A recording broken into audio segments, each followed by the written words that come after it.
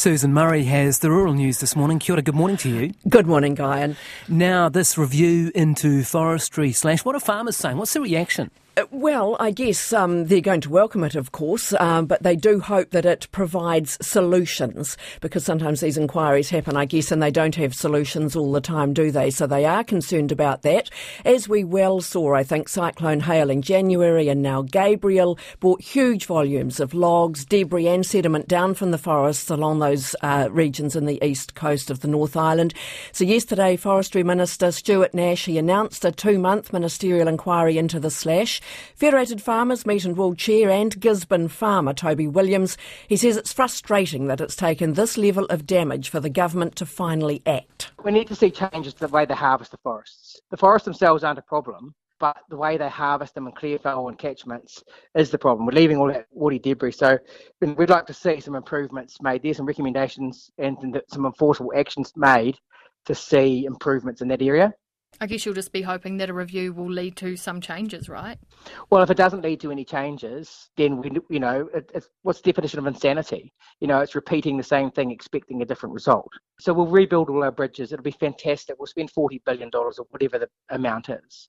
And then in 10 or 15 years or whatever the time frame is when another Gabrielle comes through, it'll all be smashed apart again, and we'll be sitting there scratching our heads going, well, surely we should have learned from the last one.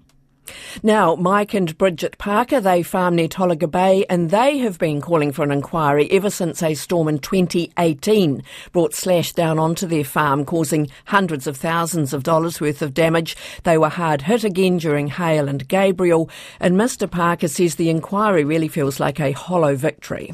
Nash has been literally dragged to say this, hasn't he? He's been very...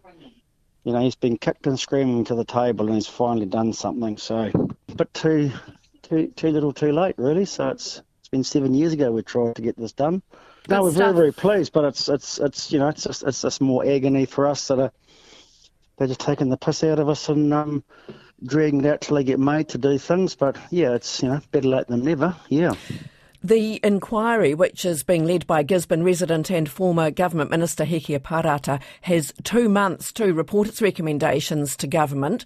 Meanwhile, the Forest Owners Association, they represent a group of large forestry companies, says 2 months isn't long enough for the inquiry to go into depth and find solutions.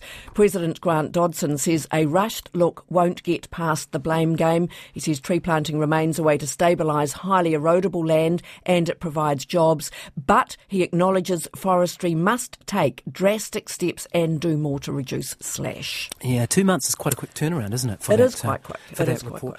Now, obviously, big devastation to the apple industry. We've had reports from a lot of growers down there talking about how much of an issue this has been for them. One company not even providing an earnings forecast this year. Yeah, now Scales, they're an apple exporter and they've got orchards right across Hawke's Bay, and they are saying they really just need to take stock of things before they can provide any sort of accurate forecast. Yesterday it reported that its earnings from Horticulture Division, they fell by nearly 60% last year compared with the 2021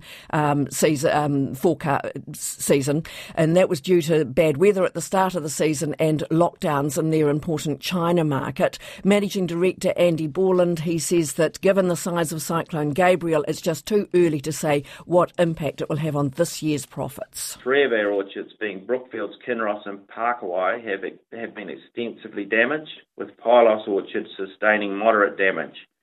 Our other orchards haven't sustained any material damage.